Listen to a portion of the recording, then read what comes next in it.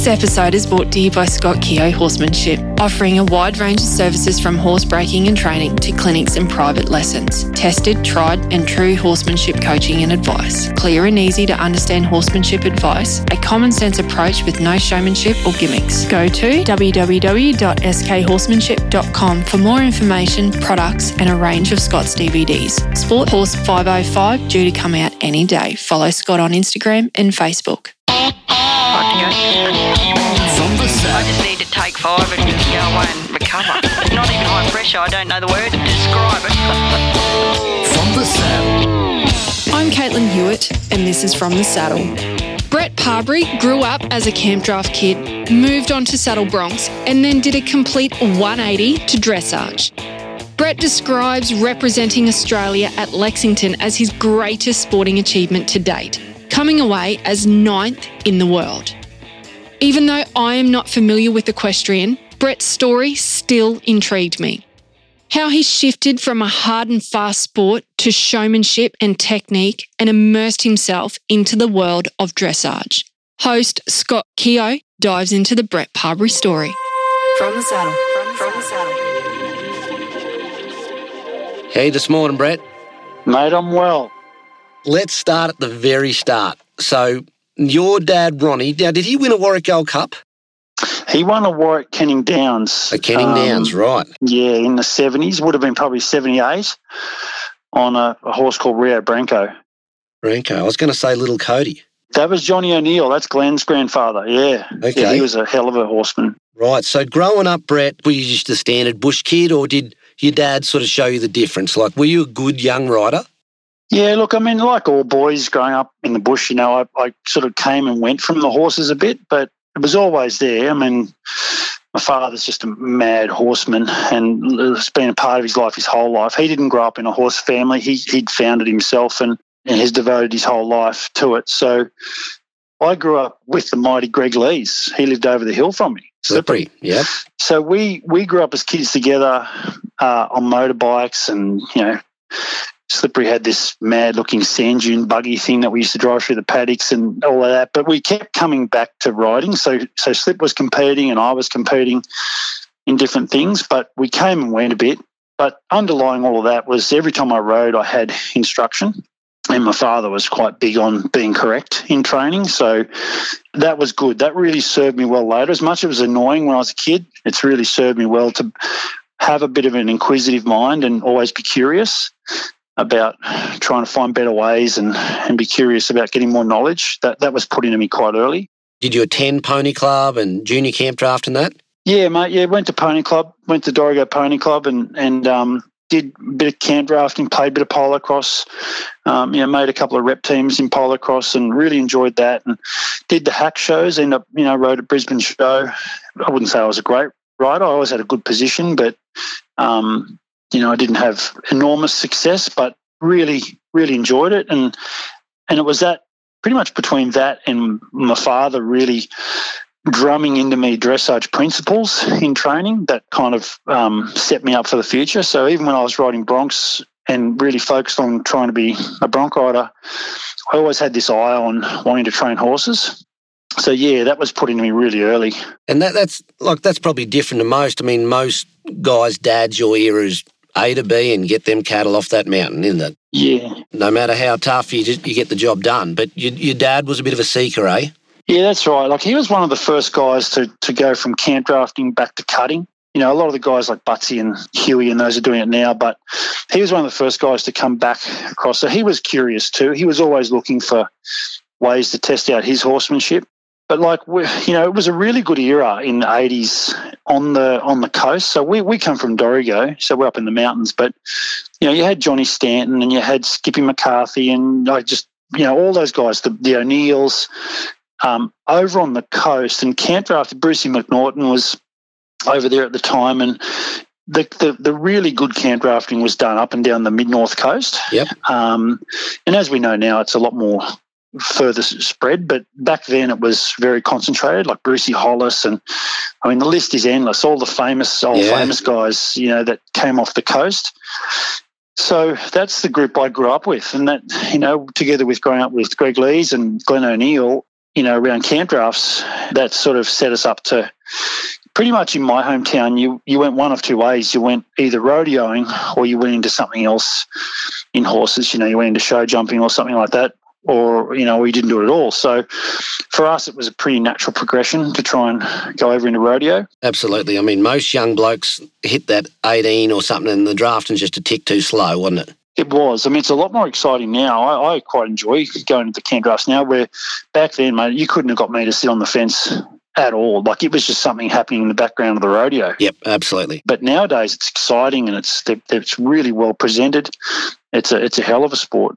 So you progressed into the Saddle Broncs. How did that sort of come about? I mean, again, did you get some tuition, or were you just battling along in the novice, or how did that sort of work? Oh, look, I grew up around Johnny Stanton and my father, and Tommy Stanton, Johnny's son, had been badly injured by a bull. Yeah, he lost an eye, didn't he? Yeah, that's right. So basically they were just like, if you're going to rodeo, you're not doing bulls. You're going to ride broncs, and that's what cowboys do. So I never even thought about ever getting on anything. And to be honest, I used to get terrified putting my mates on those bulls. Yeah. Terrible things. But, love riding broncs. I just figured that was what a cowboy who wanted to be a horseman did. And, yeah, loved it. Never really thought about any other event in rodeo other than bronc riding. Yep, there's never been a cowboy come riding into camp on a bull or a bareback horse, has there? That's right. And I mean, I used to laugh. Like, some of those bull riders that I rode with in our era, some of them could hardly ride a horse. Yeah. They just found their way there through riding steers and the whole thing. So, yeah, it's a completely different skill set. But I wouldn't change a day of it. I really enjoyed it. But, still got some of my best mates now are my cowboy mates. It's one of those things you can drive anywhere in New South Wales or Queensland or Victoria and pretty much go to a town and know someone, and you've got this wide network of people that you rodeo with, or they were stock contractors or they were on the committee. It's just a great network of people. I just miss it a lot. But yeah, it's great meeting up with them, 20 years later. Yeah, absolutely. So mate, when and where did you hit your straps and you're riding open broncs and you thought, right, I'm going to test the water here and I'm going to go to the States? Oh, look, that had been something that a lot of guys had done before me. So I come through with absolutely probably one of the best eras of cowboys that Australia's seen, So Yep. Glenn O'Neill, Darren Clark, Scott Johnson, they were probably the most successful. That's in the horse events, and Troy Dunn in the bull riding and those guys, and Adam Newman, of course. But they set a path, and most guys had either been to Canada or been to the States, and it was just one of those things I really wanted to do. I was probably I was always a bit tall. I'm 6'2", and always a bit tall to be a super top bronc rider here in Australia. The horses are all a bit small, so I thought I'd test myself against those bigger horses in Canada and the States, and yeah, I really enjoyed it. I didn't win a lot of checks, but I really enjoyed it. I enjoyed travelling with the best. I travelled with Glenn, and Glenn was then travelling with Dan Mortensen, world champion, and got to jump in with those guys and go to some rodeos and see how they managed themselves and got themselves to ride well and how they managed their business, and just loved every minute of it. But at the same time, once I ticked that off, I felt like that was the end of my bronc riding days. Like that, didn't really want to come home and just go down the road and do the same old stuff. Yep. Felt like I'd done what I wanted to do, and I'd put everything into it. Like I was always a really good trainer. Like I'd train hard, boxing training, sprint work. Like I was always a good trainer, and I felt like I had to train to keep up because being that bit taller made it a bit more complicated for me. Yep. So yeah, I just felt like, it was in the States that I actually decided. It was a really funny story, mate. Like, we were in between rodeos in the States. I was with Glenn. We had Ryan Mapston, Steve Dollarhide, and Justin Washburn in the truck with us, and we were driving from one rodeo to the next in the States and pulled up at a servo. We were going from Nebraska to Utah. Yeah. We'd been at North Platte and walked in, and I saw this Dressage Today magazine sitting in the shelf. And I just bought it, right? And I was attracted to buying that magazine because there was a big, round horse on the cover and a big shiny, horse and all this white sort of fences and stuff. And I thought, I'll buy that. So I was reading it in the back of the truck. We're headed for one of those Utah rodeos. Anyway, one of the guys, I think it was Ryan Mapston, said to me, "What are you reading there?" And I said, just dressage. And he goes, "Is that English crap?" And I said, yeah, it is. Yeah, I like it. And he's like, oh, okay. So I started reading it. And then, funnily, looking back, like that really sparked something in me. And I came home and I just started searching for those opportunities. Like, it's amazing what turns up when you put it out there. And once I finished rodeoing, once I decided that was probably enough for me, I looked at reining as a possibility because I wanted to stay in the cowboy culture. Like, I really loved the cowboy way and everything. So I looked at cutting, and at the time I was living in the Hawkesbury area. So I was living in the northwest of Sydney. So I was doing what my job is, which is a property valuer. So I'd been to uni and got my credentials as a property valuer, which kind of was always there and allowed the flexibility for me to rodeo and things because you could do that at the time as a valuer. Anyway, I was living up in the Hawkesbury in the northwest of Sydney and just couldn't quite figure out how to get into reining or cutting. But what kept showing up was these opportunities to ride these spoiled dressage horses. Yep. And through one sort of connection led to another one, and all of a sudden this opportunity popped up to ride a really well-trained dressage horse that a lady had trained, and she'd hurt her back. And so the opportunity came to go and ride that horse. And at that stage, I was still rodeoing. Like, I came home from the States. This is sort of end of 98. Was still entering here, and up comes this opportunity to go and ride this horse. So I go there, and the lady says, look, you sit nicely, everything's good, but, you know nothing about dressage. I can see that straight up. I'm like, yeah. And she goes, well, how about I'll train you for a year on my horse. You don't charge me and I don't charge you, and we'll see what we can do. I'm like, perfect, good deal. Did she know her stuff too, did she? She was good, really good mentor, knew her stuff, horse was trained beautifully. And, mate, within 8 months, I was the New South Wales champion of in Prince George level, which when I look back now, I think, well, how the hell did I do that? But it's amazing when you're naive and, just rolling along, learning. And I was one of those guys, mate, that just immerses myself in boots and all. So I was reading books and watching videos and I was just right into it. And I was still entering rodeos at the time and still going and riding broncs, but becoming less and less interested. So long story short, that's how it started. And that was in 1999. And I'd had this success in dressage and I was wrapping up my rodeo career, and I was getting less and less interested about getting on average horses in rodeos. So then what happened, I just drew a really ordinary one in Scone in mid-2000, in May 2000, just drew just one that just took off down the pen, like a balloon that you let go. And I just thought, that is it, I'm done. Didn't enter again. And at the same time, about probably 3 months later, I went to Europe and left my property valuation job, got a gig in Europe. This was straight after Sydney Olympics, and went and lived over there for a couple of years. So you're working, or you've got a training gig over there, or you? No, I was working, mate. I was down there. So I was, at that stage, I was about 27, maybe 28, and then I was back with the 18-year-olds, rolling up the bandages, mucking out the stables. So, I'd gone from rolling around the States with Glenn O'Neill and Dan Mortensen and those guys and entering rodeos and having the ball doing that and trying to be a bronc rider, to coming home, going on this dressage path, to then the following year based in Europe. And I was there for a couple of years trying to figure out how this dressage is done. And like I say, I throw myself in pretty deep when I go into things, and much probably usually to my detriment, but this actually worked out quite good. And when I come home, so I got home at the end of 2002, I set up my own stable in Tamworth. That was where I sort of started the dressage stables in Tamworth. Yeah, right. Well, that would have been when Mel come on the scene, would it? Yeah, so what happened then, I had a job valuing property for some guys in Tamworth. They were really good to me too. And I was starting off my dressage stable. And so I always had this background of being able to get a job in valuations to kind of support things.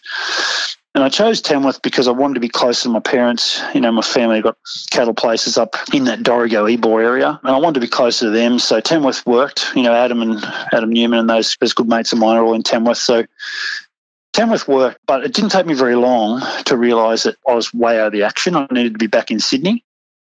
So virtually by the end of 2003, I'd made the move back to Sydney, and it was really disappointing because I really enjoyed working for the guys I work with in Tamworth. They're great guys. Were you getting the right calibre horse there, Parbs? No, couldn't get the horses, couldn't get the tuition. Like, I needed to still be trained by people. Yep. As much as I'd been in Europe and had a really, quite a successful first year riding here, I still needed to grow. So I went to come back to Sydney, and then virtually within a short time got the offer to take on a big stable down here where I could, base myself.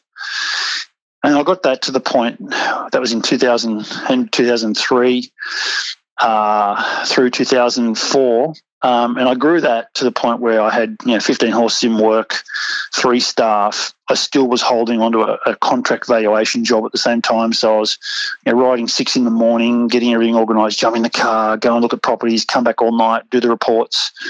So really running hard.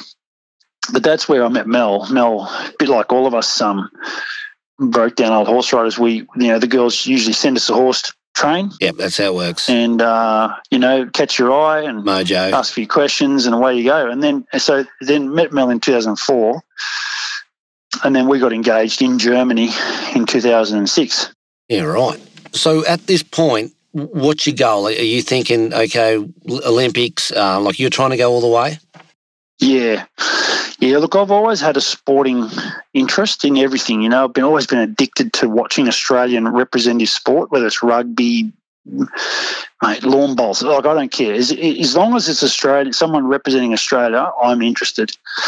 And it's always been a passion of mine to try and represent Australia. So, isn't naivety just one of the most incredible things? Because, if someone had said to me now, right, this is the way you're going to go. You're going to go into this sport, and this is what's going to happen to you. I'd go, you know what, bugger that. But naivety just dragged me in there and kept me going for the last 20 years. Trying to represent Australia, trying to be the best I can be, trying to get good horses, trying to work with good owners, people who've got the same goals as me, people who have got the resources to fund what I want to do, whereas, as you know, that's a very difficult part of it. Yep. I brought to the table what I thought was passion and skills, and they brought to the table horses and resources. Yep. And we've had a very successful time with that. But as you know, that's a hard line. You're trying to walk that line the whole time, trying to keep people happy and things. But yeah, look, I was just wanting to get to the top and was in a hurry. And yeah, it took me. So I moved to that nice stable into 2003, and by March 2005, I had one of the top horses in Australia in my stable. I'd won a couple of young horse classes, so a bit lower down the food chain in dressage, but I'd won a couple of national young horse classes, and that got me recognised as someone who could probably do the job. So then I started to get better horses. Yep. And by beginning of 2005, I had a really nice horse come into my stable, an imported stallion, and him and I really clicked, and we went on to do very, very well in the sort of the lower FEI ranks, which is like Prince and George into 1. In 2005, we dominated that, and then in 2006, I'd taken him through to that higher level, which is Grand Prix. Yep. And we did well, ended up Australian champion on him in 2006, and then that led to other horses coming in, and that's where Victory Salute came into my stable, and him and I went on to do really good things. Is he the best dressage horse you've had, mate? He'd definitely be the most successful. That horse went onto the international stage. Him and I end up in the top 10 in the world in 2010. So where was that at? Virtually from 2004 to 2012, I kept making trips back to Europe. So I'd go for 6 weeks here or 2 months there, or I just kept going back nearly every year trying to get more exposure. And you can speak the language, mate? Oh, I can speak a bit of German. When I'm there and get going, I can go all right. But it's got to be horses, or it's got to be something like kind of a beer, kind of a coffee. Yep. It's pretty simple, but survival German they call it. But so I'd spent a lot of time over there. Nearly half of that time, from 2004 to 2012, I'd spent in Europe in one capacity or another. So in 2008, I took him over to Europe to try and make the team for Beijing Olympics. Yep. And got damn close to end up sort of the non-travelling reserve for that games, and then came back in 2009 with him and just dominated everything, won everything in the country. And then 2010 I won the right to go to the World Cup final, which was in 's-Hertogenbosch in Holland. So I married that trip up with then trying to qualify and go to the World Equestrian Games. So in our sport, every 2 years you've got a significant world event. So you've either got the Olympics or the World Equestrian Games, and they're in 4-year cycles that come around every 2 years for us. So this year's the Olympics, but actually next year is World Equestrian Games, because Olympics was meant to be last year. So, and to be honest, the World Equestrian Games is probably a truer barometer of the world's best, because you don't have all the restrictions of the Olympics, and you're virtually getting the best sort of 80 riders in the world all in one place, where the Olympics, they take a few from here and a few from there, and they try to be fair. Yep. So you don't always have your best riders there. But anyway, so did the World Cup final, end up 10th there. In the same time, Mel and our baby boy was born. We had a boy in 2010, so I flew back, and I was home for like a month while he was born. Then I jumped back on the plane. A week after he was born, I jumped back on the plane. I had to go back to Europe and compete. End up third in Rotterdam, which is a big show in Holland. And probably the biggest show of them all is a show called Aachen, which is in Germany. Like, it's enormous. It's like Sydney Royal, but it's all around dressage and jumping. Yep. And eventing. Anyway, I was 7th in that, which sort of put me in that top 10 in the world. If you're coming in the top 10 at Aachen, you're pretty much going to be in the top 10 at every major event going on.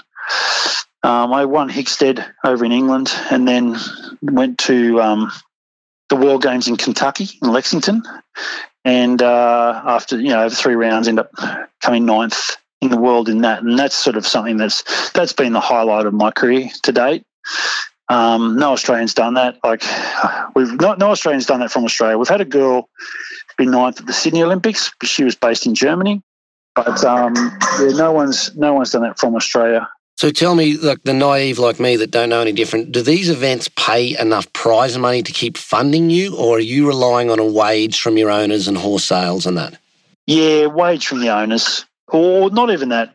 So basically, we were offered sort of funding, because the World Games is always viewed as certainly by the Australian Olympic Committee or the Australian Sports Commission, it's viewed as a bit of a gauge, a barometer on how each sport's going forward to an Olympics.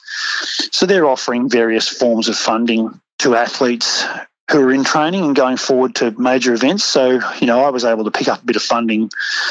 But those trips overseas are enormously expensive. We've done quite a few of them now, and you go over there for 4 months, you're pretty much writing off 120 grand. And look, to be honest, if it wasn't for my wonderful owners that I've had over the years, I could never have done that. The owners have pretty much foot the bill for those things, so which enabled us to still be able to pay mortgages and raise kids and put kids through schools and stuff. So, yeah, but that was the highlight pretty much. But, Victory Salute was, your question was he the best horse? Well, I don't know if he was the best horse, but he's definitely been the most successful. He was incredibly good to work with and train. Natural ability, he probably didn't have as much natural ability as I've had in other horses, but he probably had the best temperament and the best work ethic of any horse I've had. And that work ethic and temperament overcome any physical challenges he had. Yep. So tell me, are we going to see Brett Parbury in the Olympics? No, not this year, you won't. No. I had a horse for it. I mean, I've had disappointments, and I had a horse that we bought in Germany in 2019 when we were preparing for a horse. So I'll rewind that even more.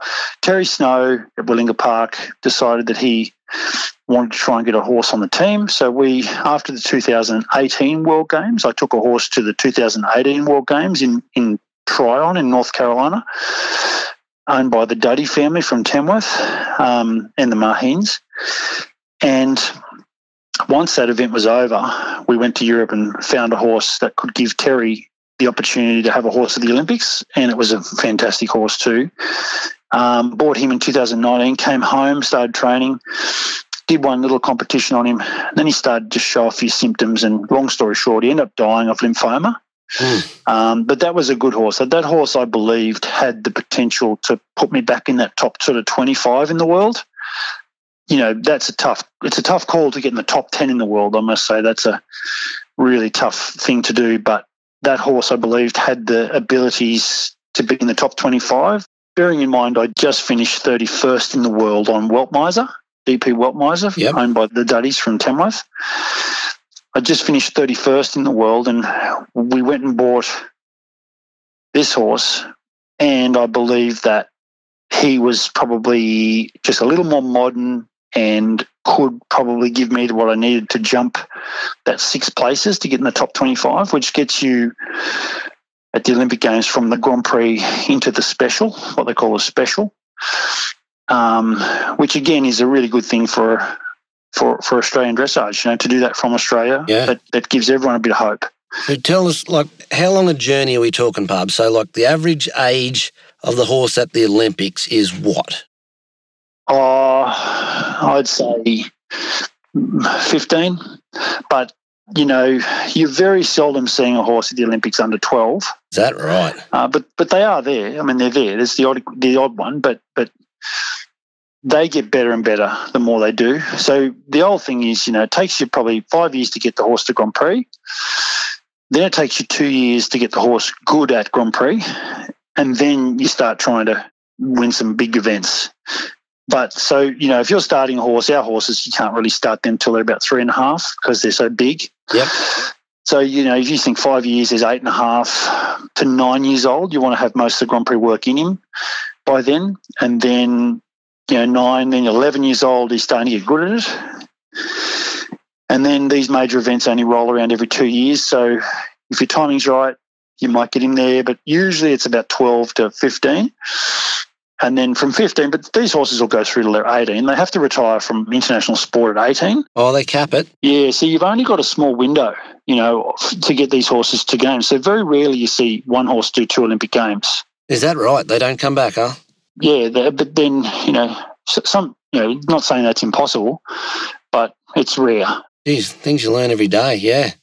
That's crazy. It's not like just grab him and we'll put 12 months work into this horse and we'll go show him. Oh, exactly. That's right. No, it's a long process. Unreal. I've always, I think me and Bruce O'Dell were talking about once, we need to get Parbs to put on a bit of a Cowboys only clinic for us. And the beauty of talking to you, Parbs, which I enjoy, is you know the difference. You know, you've done every end of the scale. What's something the average bloke like me that, you know, breaks in horses and has the odd run in the draft, and you're putting on a clinic for those sort of blokes, what would you get rolling?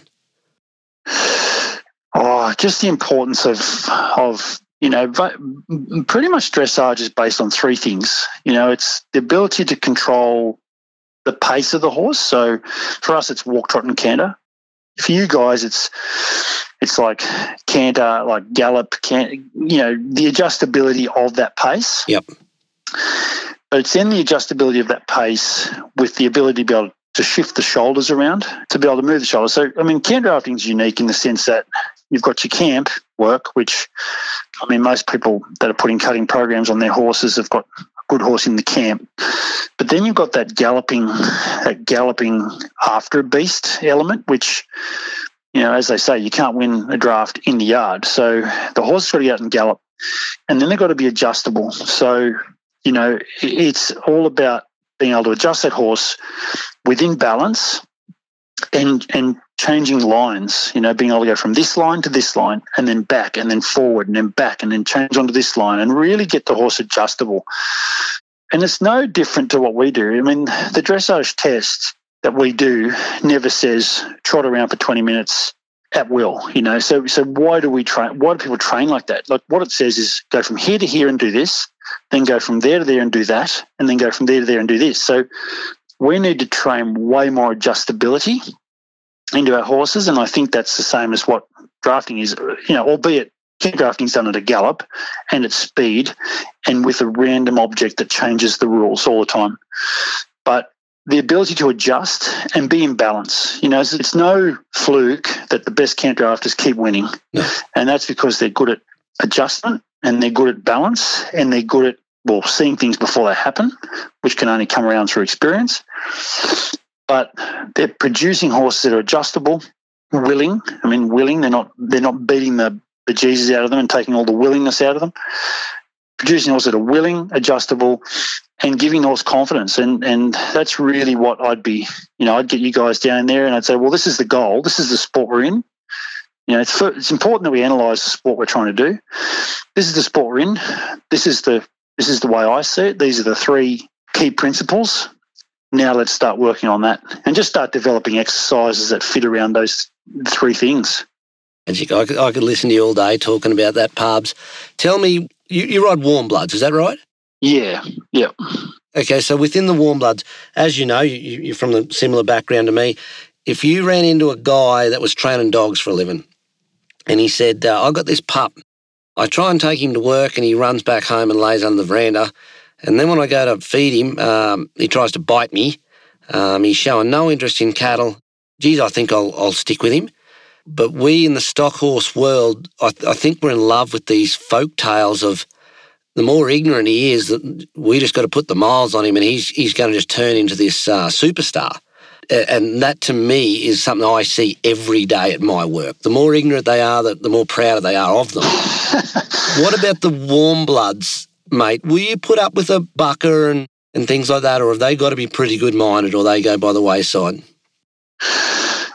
That's a good question because, to be honest, mate, sometimes those ones with a bit of shit in them, actually, when you get some training on them, when you get your program on them and get a bit of training on them, they actually have the heart that you need. Because so what happens with our thing, right, is when we get to Grand Prix, I mean, I get asked a lot by my cowboy mates, don't those horses get sour? And I'm like, no, they don't. And they go, why? You keep them in the arena, you train on them all the time. I'm like, well, I'm making the training interesting. Like, I want that horse to get a sense of when it does something urgently and on my aids, it gets a reward. And the more it puts in, the more reward I offer through pressure off, yeah. And through voice praise and, bits and pieces. I want that horse to dig in and have a crack. Now, if that starts off as being a bit of unbridled shit, providing it's not dirt, and as you know, as well as I do, there's a difference between a dirty bugger and one that's just a bit naughty. Yeah. But if I can, I actually want them to have a bit of rubbish in them, not too much, because the quiet horse, when I'm going down that centre line at the World Games, my horse is 13, 14, 15 years old. He's had 8 years of training on him. When I'm going down that last centre line, I want him to dig in and have a crack when I need it the most. And that characteristic usually starts out as a bit of a difficult horse. But there is definitely parameters around that too. One that just wants to bog its head out of nowhere, like gets a spook and next thing it's bogged its head and dropped you. They'll only get away with that for a few times and then I'm, onto them. Can you get one twisted in that flat saddle, mate? No.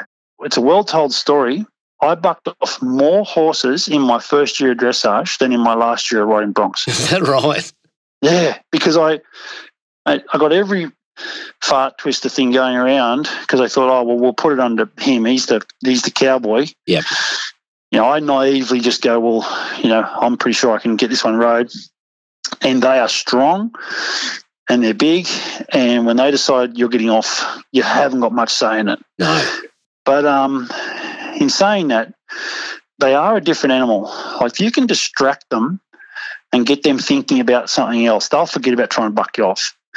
And a warm blood, it's not an animal that you can kind of really knock into submission. You've got to just work with them. You just chip away at them, and eventually when their concentration's on you, you get what you need out of them. But you can't really go, well, righto, that's it, I'm just going to get you around my leg here and do this and this. They just won't do it. Like, they're different. They're different to a normal thoroughbred or stock horse that I've ever worked with, and quarter horse. Absolutely. Well, I've never rode the high end and better bred ones that you get. Obviously the lower end, and you dread breaking them in. They're hard to adjust to, aren't they? Yeah, they are. Look, to be honest, even the good ones have got something, like, they're not easy either. I mean, I don't think I've ever seen an easy horse. Some are easier than others, but most of them are difficult. Until you get your program on them and start to get some rules set up and stuff. Now, tell me, you scaled back on your riding. You're doing a little more coaching these days, aren't you? Yeah, mate. Yeah, so pretty much, as the body gets a little bit tired, I'm starting to be a bit more selective in what I'm doing. So, I mean, I've always coached a lot. I mean, I coached some great countries. Like I coached Singapore for a couple of years. I was in Japan. I coached the Australian eventing team at the London Olympics. I was the dressage coach for them. I've had some great things coaching, but I always figured that a riding lesson or a clinic it's pretty archaic when you really think of the way that the coaches work in other sports in this country. So if Queensland Cowboys, right, the North Queensland Cowboys, if they turned up to training and said, righto, well, I just want to get a little bit off this coach and then a little bit off that coach and then a little bit off this coach because I want to just pick the best parts of all bits and I'm going to make, they get bloody nowhere, right? What trains a football team or a swimmer is a system and a structure. And it goes through highs and lows, as you know. In any sport, you can have good times and you can have bad times. It's just inevitable. What's important is in the bad times, you don't change your system. You get a system that you believe in. You get a system that you know will work, and that system is designed around those three things that I said before. Like in dressage, the three things is about being able to control the posture of the horse, so neck position and the way the horse uses its back.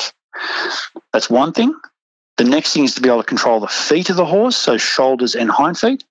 And the third thing is to be able to control the pace, walk, trot, canter, trot, walk, and then the 5 versions of canter, the 7 versions of trot, and the 4 versions of walk that we need. Right, so that's the three things: frame, posture, feet, and pace. So once you break it down, then you work out what aids you're going to use from the saddle to control those three things. That's your system. Once you put a few exercises around those aids and those control those things, that's your system. Don't abandon it when things go wrong, because things are always going to go wrong. Stick to your system. Be consistent, stick to your structure, and stay with one mentor. And mentor, I believe that the coach takes on the role as a mentor as well. So, and that mentor is everything from just normal life skills right through to performance. So stick with a coach, stick with a system, and just go through the highs and lows. So in a nutshell, what I did was we've put all that online and we've enabled people to at least get the understanding of a structure and a system, and we give them mentorship online, and then we say to them, now work with your coach, but every time your coach says this bit of information, go home and put it on your system. Like you are in control of your own training system. That voice in your head when you're training, it can't be someone else's. It's got to be yours, right? Because you own the system. You own the program. And every bit of info you learn in your life, you've got to be able to whack it onto a system and then play it and then roll it and then have that there so that when you're training, all those words in your head are yours. And so we've kind of made that into a very easy thing we call it the Parbury program, and it's online and it's actually going really well. I've got hundreds of members, and it's not trying to take work away from coaches. It's trying to make coaches' jobs easier. Like it's trying to make it that when a coach says something, the rider goes, oh yeah, I get that. I'm going to whack it onto the here. And then when they come back to the coach the week after, they're better at it, rather than the coach having to say the same bloody thing over and over and over, waiting for that rider for it to actually arrive. Because as you know, mate, sometimes you can say something 1,000 times and then when the person's ready to learn it, they'll hear it. Yep. And I was like, we're all like that. So trying to make people more responsible for their own system and make them more accountable for the way they ride, because poor bloody horse has to put up with it at the end of the day. Yeah. They're going to put up with us, and just trying to make it at least in some way consistent for the horse to at least learn what it needs to do. Mate, that sounds magic. Like when you say structure and that, you take the standard rider, he lines up at the Ian Francis Clinic with the 14 other students, But then what does he do Monday, Tuesday, Wednesday after? Like, it's little to no structure with the average rider. Yeah, that's right. And like, it's got to be that the bit of info that, say, Ian or, yourself or, Rob Leach or Jason, any of those guys, Todd Graham, when they give some info to someone, there's no magic bullets here, right? There's no magic bullet. There might be something that just opens, the light bulb goes off and you go, oh, yeah, that's why that happens, right? No, now I get it. But there's no such thing as a magic bullet. There's just, and not one thing is in more priority than another. It's a systematic approach that these guys will give the info, but it comes down to the comprehension of the student or the rider as to how they apply it. And what I really push is for people to try and just be intelligent about how you take on information and how you apply it, because the experiment gets carried out on the horse, and we're all horse lovers, right? So you want to make sure that horse is getting a fair crack at doing what the person wants. So, yeah, I just sort of really push for people to invest time off the horse. Like, just because, someone, they may work in an engineering business and they can't ride through the week, but they ride on the weekends, that's fine. Like, I don't mind that at all. Providing they're putting in a bit of time visualising or at least thinking about when they do ride, how they're going to do it. Yep.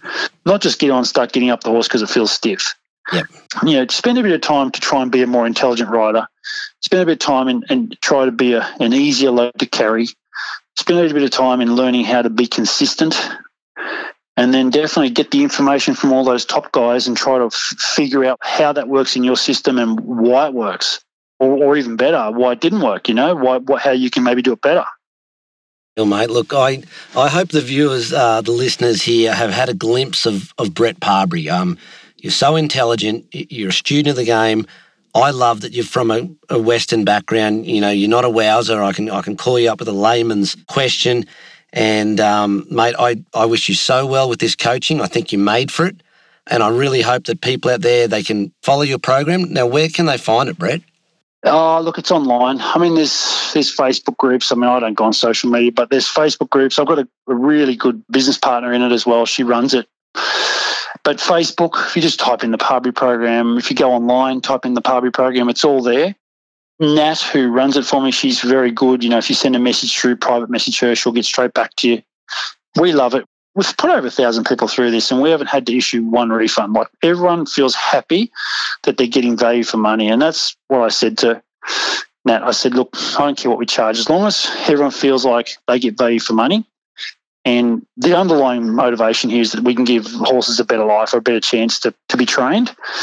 That's the underlying motivation. So they can find it online.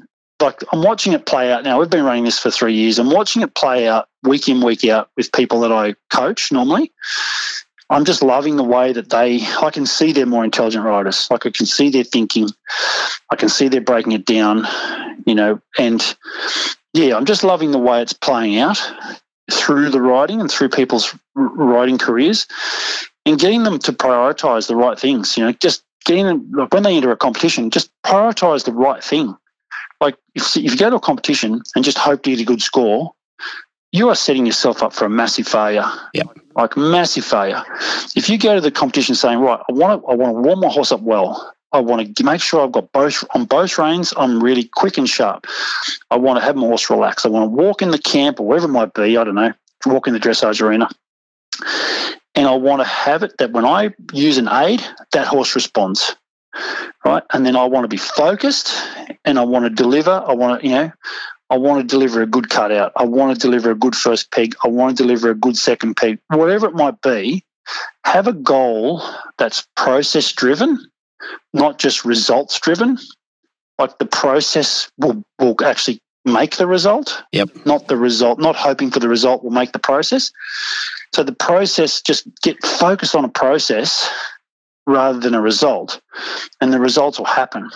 So getting people to break things down, try to train and deliver a process, just changes the whole mindset of the competitor. So, yeah, after watching it play out, I'd really love to see how it plays out into other disciplines.